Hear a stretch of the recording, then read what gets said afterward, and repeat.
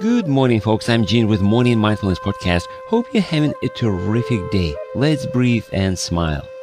Many years ago, when I first came to the US and I did not have a car, I was taking a bicycle or a bus to work. I was living in Midwest, so having a rainy day was pretty usual.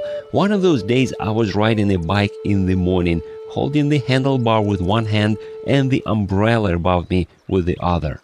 There was a huge puddle on the road, and it just happened that the car was driving by right at the moment when I was riding next to that puddle. So in a matter of seconds, I got really wet, like completely. But here's also what I noticed. I had anger for about 1 second, and then it was some kind of emotional relief. I understood that it could not get any worse than it was. So I hid an umbrella and kept riding and enjoying the rain. Some kind of emotional block against the rain was gone. I noticed the same phenomenon years earlier when I was learning to stand on my head, and we did it outside in the park. My teacher said, "Don't worry, you won't fall below the ground." And I did fall more than once, and it was okay.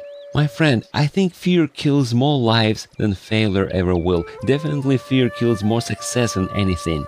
I remember talking to a guy who served in Afghanistan and survived. He said they didn't think about death. They just accepted it's possible and kept going, being grateful for every new day. I used the same approach several years ago when life hit me really hard. I assessed the reality and accepted mentally and emotionally the worst case scenario. Then anything above that was a blessing. Thank you. I'm still alive. And by the way, you too, my friend. Think about it.